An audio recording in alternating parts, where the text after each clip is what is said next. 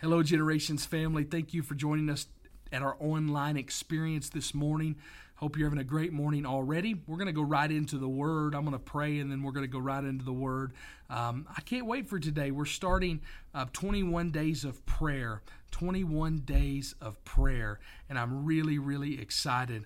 I need to ask your forgiveness. I said we were going to be doing communion today. We're actually doing a communion a week from today. I got my dates wrong. Kind of fits with what I'm going over that day. So we'll be doing communion together 1 week from today. So please get your elements ready. You know, you can do communion anytime. Even today after my sermon, you could do communion with your family. So if you already have your elements ready, you do that. But as a church family, we're going to be doing communion 1 week from today in the building and online. We'll be doing it all at the same time. So I think that'll be pretty cool.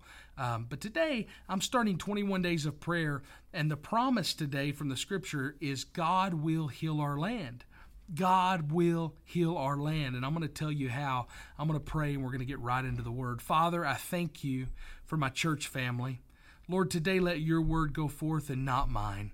In Jesus' name, amen. You know, we live in a crazy world. People now have seemed to have become more opinionated and loud and angry. And I mean, you know, there's a lot of people, maybe you're included in that, maybe I'm included in that from time to time, that we claim to know God's will about anything and everything, right? But sometimes when we claim that out of arrogance, it becomes interesting that how often God's will seems to line up with our opinions, our preferences, our desires, right? You know, this message today, I hope it helps you. I hope it helps me. I'm not just preaching to you, I'm preaching to me, but we're in this moment of time, and I don't want this to be kind of a down message. I just want it to be a truthful message where, you know, if you live in our country, America, or the world, you see that the world, America, our nation has never been more divided, right? Never been more divided. That could be divided politically, economically.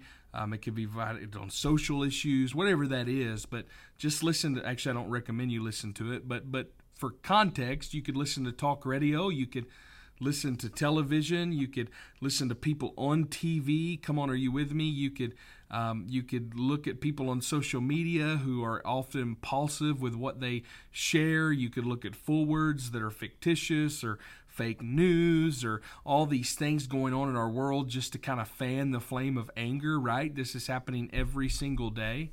Of course, much of that fear, or let me say it the way, much of that anger that you see in our world is actually based on fear and concern. People are worried about the direction of the place they live in. In our context, we're worried about the direction of the nation. And there's a lot of reasons to be concerned in the world we live in right now. Let me give you a few reasons. You know, I don't want to just dive off into this heavy topic, but I do want to tell you where we're at as a society. Did you know that every 10 seconds a child is abused? I was reading this week and it just rocked me. More than 4 children die from child abuse and neglect on a daily basis. Over 70% of those children are below the age of 3. 43% of U.S. children live without their father. Since abortion became legal in 1973, there have been more than 60 million abortions in our country. There are nearly 750,000 teen pregnancies a year. There are over 127,000 reported rapes in 2018, a little more in 2019. There were 16,214 murders and manslaughter cases on average the last 3 years. Church attendance and membership has declined as much as 20 to 30% across our nation. The percentage of Americans who profess to be Christians is at an all-time low. Come on. Have I got you down yet? I'm going to pick you back up hopefully in a second. But we have reasons to be concerned, right? We do. America needs help. I don't doubt that in any way. So what's the answer? What do we do?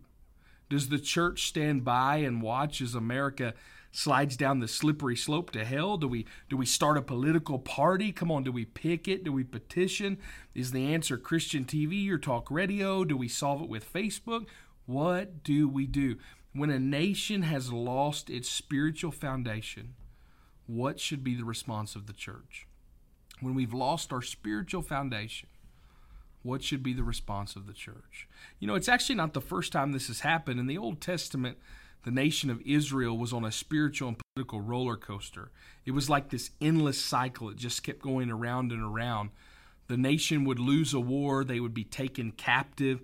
In response, the people would cry out to God, burn their idols, destroy pagan altars, declare that they would only serve the one true God, and God would hear their prayers, and a time of peace and prosperity followed. Then the people would get comfortable. They would take their blessings for granted again. Morality would decay. Sexual sin inside and outside the church. Worship of the one true God would fade away. Idol worship would return. And every time when they turned from God, Israel was defeated by their enemies and taken captive again. So persecuted and oppressed, they would return to God. They'd plead for His mercy. His presence and glory would be restored. God responded to their prayers, and peace and prosperity returned. Then the cycle would keep going. The cycle would keep going. Sexual sin, moral decay, spiritual decline, political corruption, selfish, immoral leaders, all of it would start all over again. Come on. And it would just keep going. But then we enter a time period, and enters King Solomon. All right? And people have sacrificially, they've given sacrificially. And Solomon built this elaborate temple to honor the Lord. And the dedication of the temple was really like an amazing event. An amazing party is not even the right word. And there was this outpouring of worship and celebration. And Solomon prayed a prayer, officially dedicating the temple. And in that prayer, he prayed these words in 2 Chronicles chapter 6, verse 24 through 31. 2 Chronicles chapter 6, verse 24 through 31. I'm just going to read it to you, okay? It says, "When the people Israel have been defeated by an enemy because they've sinned against you, and when they turn back and confess your name, praying and making supplication before you in this temple, then hear from heaven and forgive the sin of your people Israel and bring them back to the land you gave them and their fathers."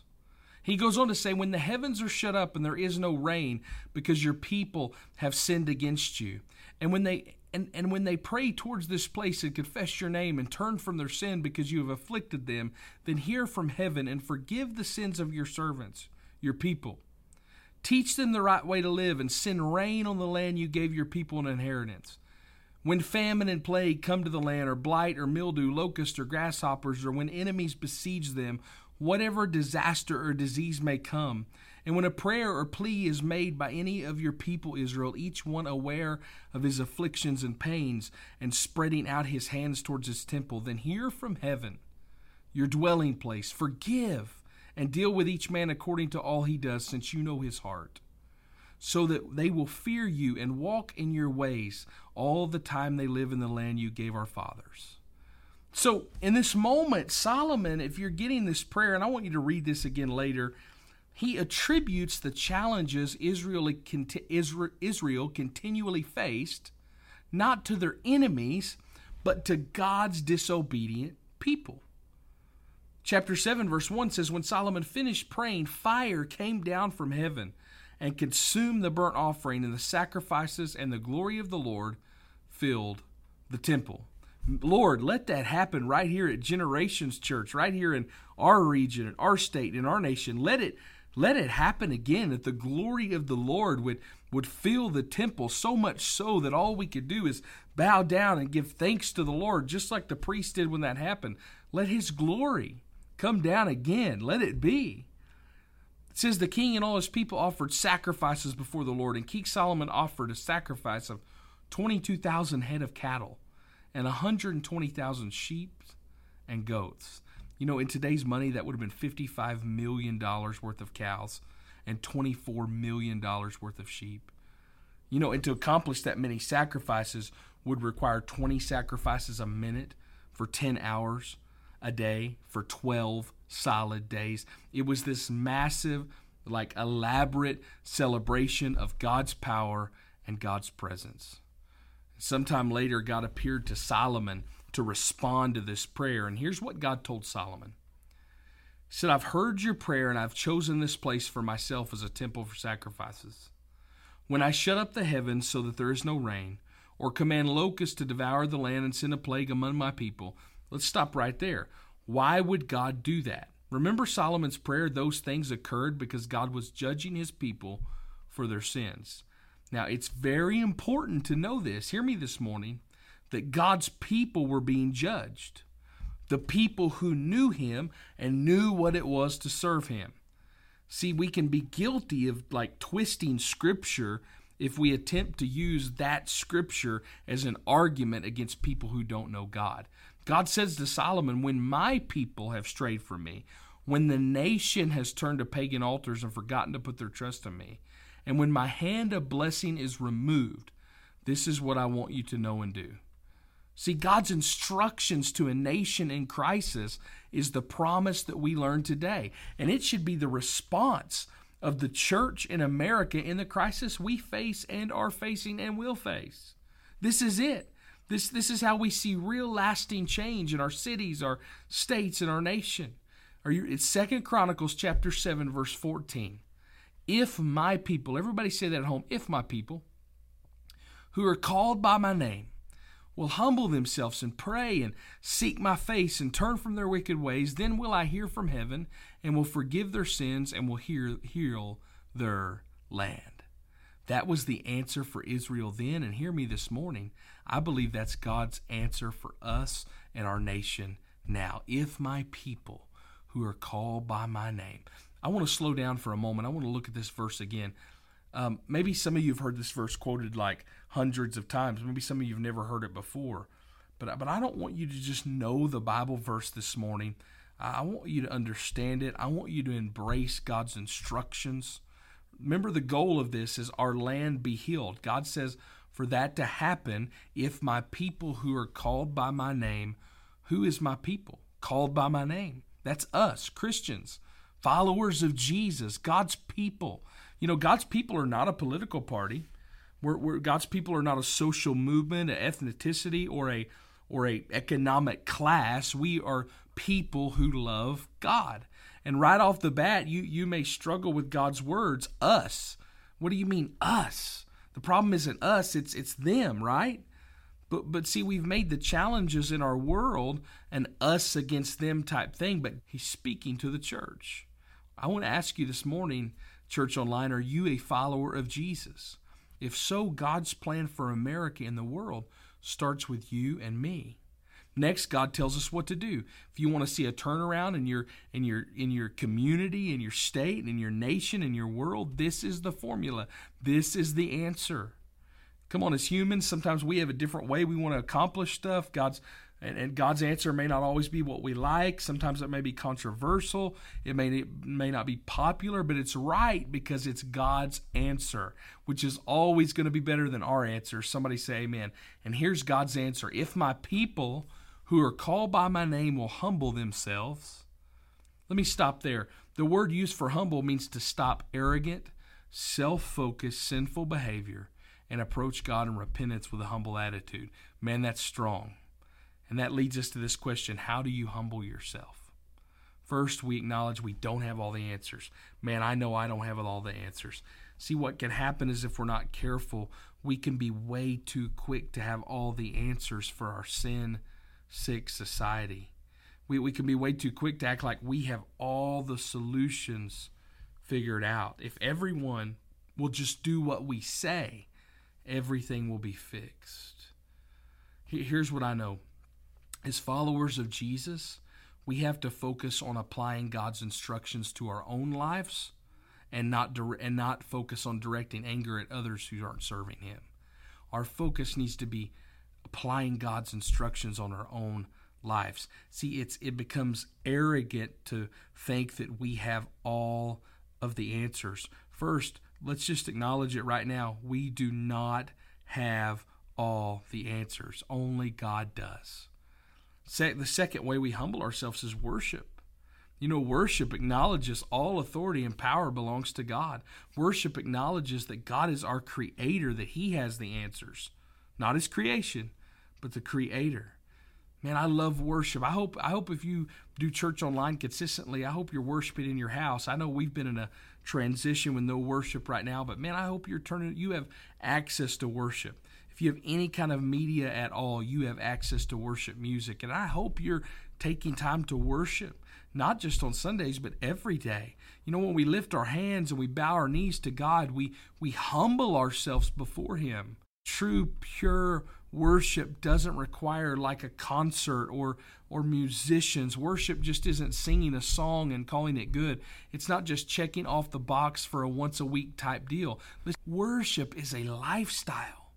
I love what Louis Giglio writes. He says, worship is our response, both personal and corporate, to God for who He is and what He has done, expressed in and by the things we say and the way we live. So worship is how we respond to God with our lives, our actions, our words, our sacrifice. It's a choice.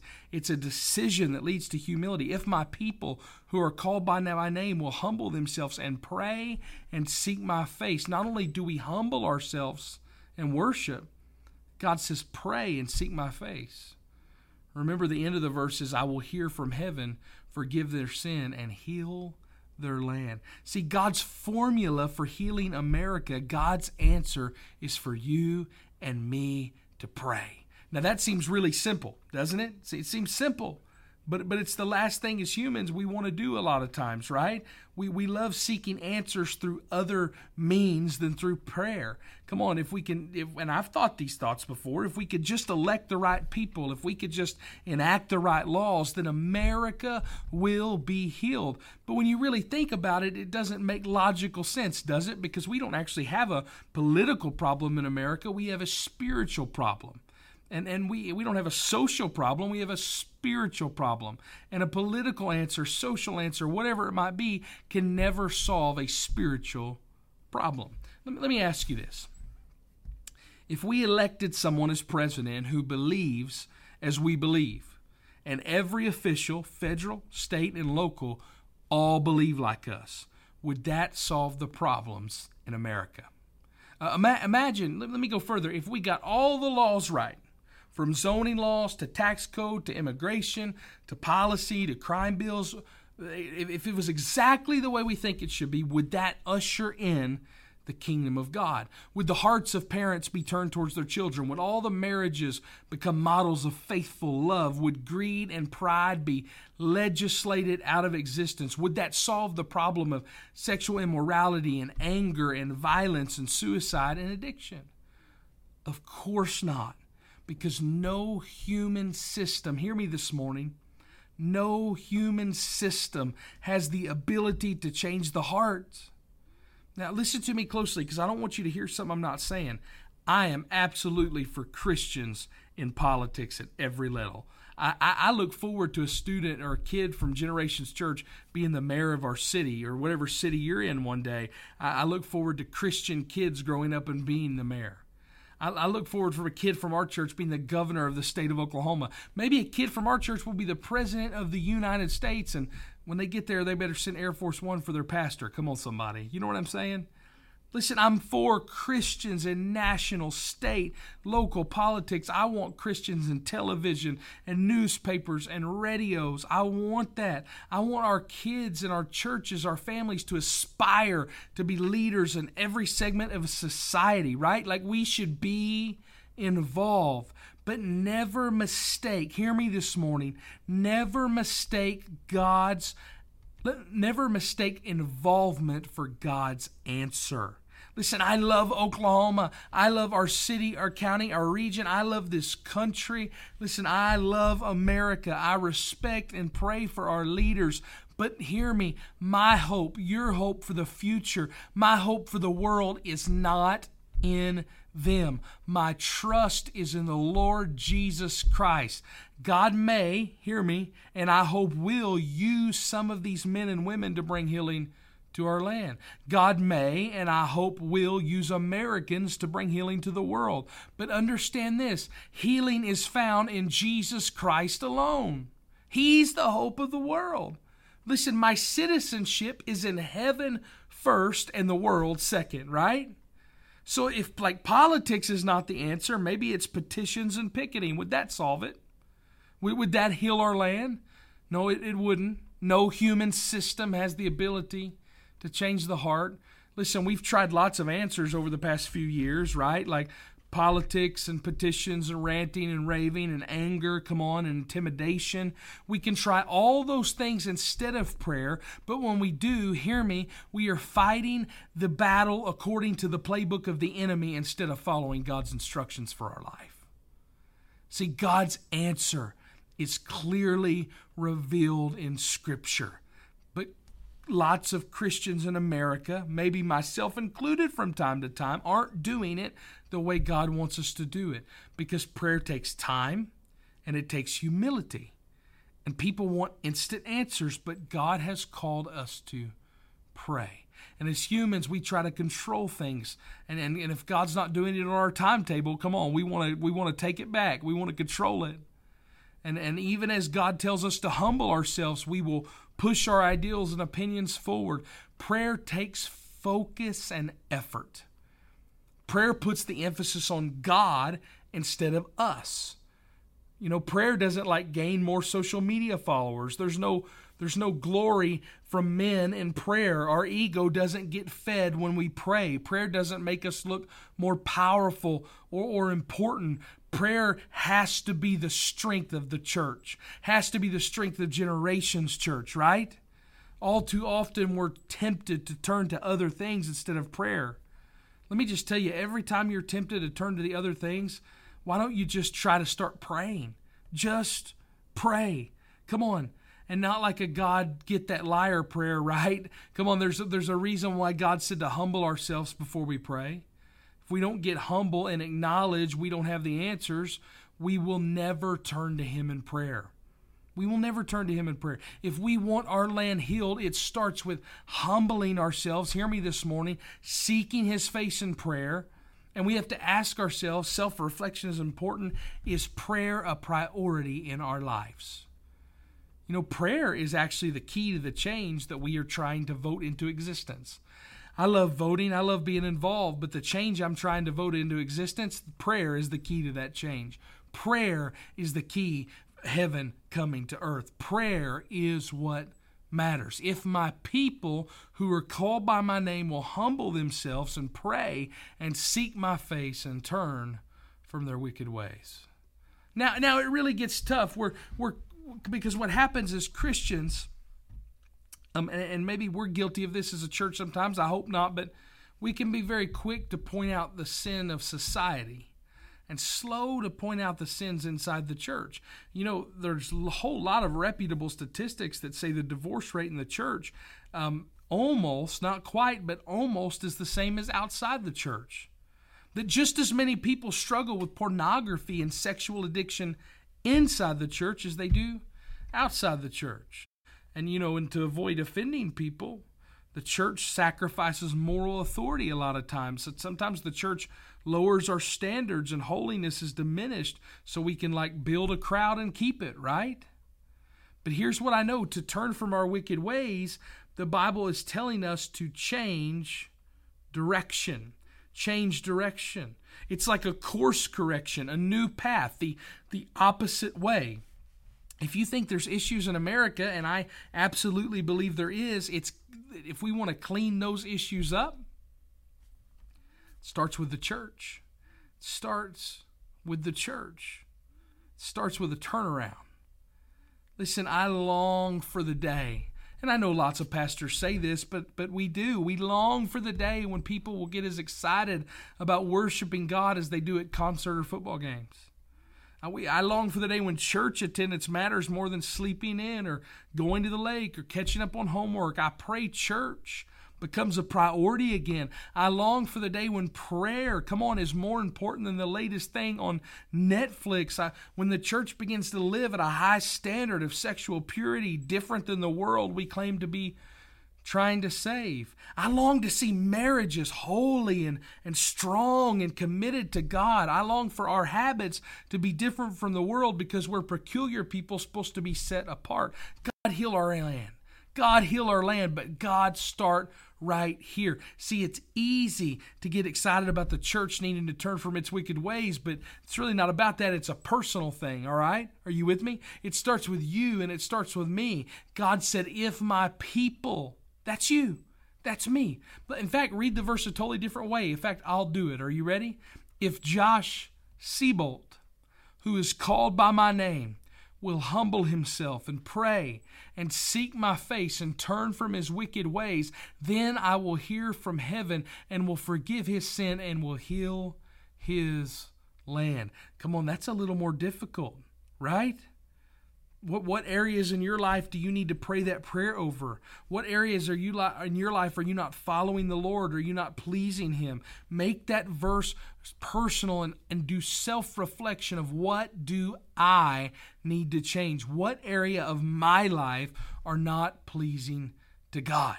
If we will do that, what will happen? In response, God says, then I will hear from heaven, forgive your sin, and heal your land. Isn't that interesting? Our worship, prayer, and repentance leads to God forgiving us. Somebody say amen. Then when we stand before Him humble and forgiven, acknowledging that all power, all authority, and all the answers are in Him, look what happens. The goal, what we've been hoping for, what we've been trying to accomplish on our own, God will heal our land. That's what I want. I know that's what you want. Come on, desire's not an issue, but the question is, are we willing to follow God's plan? Are we willing to follow God's plan? Will you humble yourself? Will you pray? Will you turn from your wicked ways and seek God's face? If we do that, He will forgive our sin and heal our land. Listen, it's time for God's church to be united under the cross of Jesus Christ. Somebody say amen. So what are we doing as a church? The next 21 days, we're going into a special time of prayer. And we're giving you a challenge. You know, prayer is a lot more about listening than it is talking. If you don't know how to pray, there's so many resources. There's so many resources out there for you. But we're starting something called Drop Down and Give Me 20. Everybody say that. Say, drop down, give me 20. It's kind of a funny play on words, but we're asking you every day for the next 21 days, ending on August 8th. Of course, we hope you keep going. For you to take 20 minutes, set your alarm, and take 20 minutes out of your day to just seek the Lord. Maybe not even, we want you to pray for things and pray for what you need, but maybe in that 20 minutes, it just be about seeking God. Lord, what do you want for my life? Lord, show me things that I need to change. Affirm me and correct me. I just want you to spend 20 minutes a day truly seeking the Lord. We're going to come out with some more stuff that we're going to add on to this in the next few weeks. But I want you to do that. And then on August 8th, we're going to have a special set of services in the building that are going to culminate this. And obviously, we'll have an online experience for that as well. But I just want us I can't control every church in America. The only church I have is this church I'm responsible for. And so I just want us to come together for 21 days and say, let's pray. Let's be humble.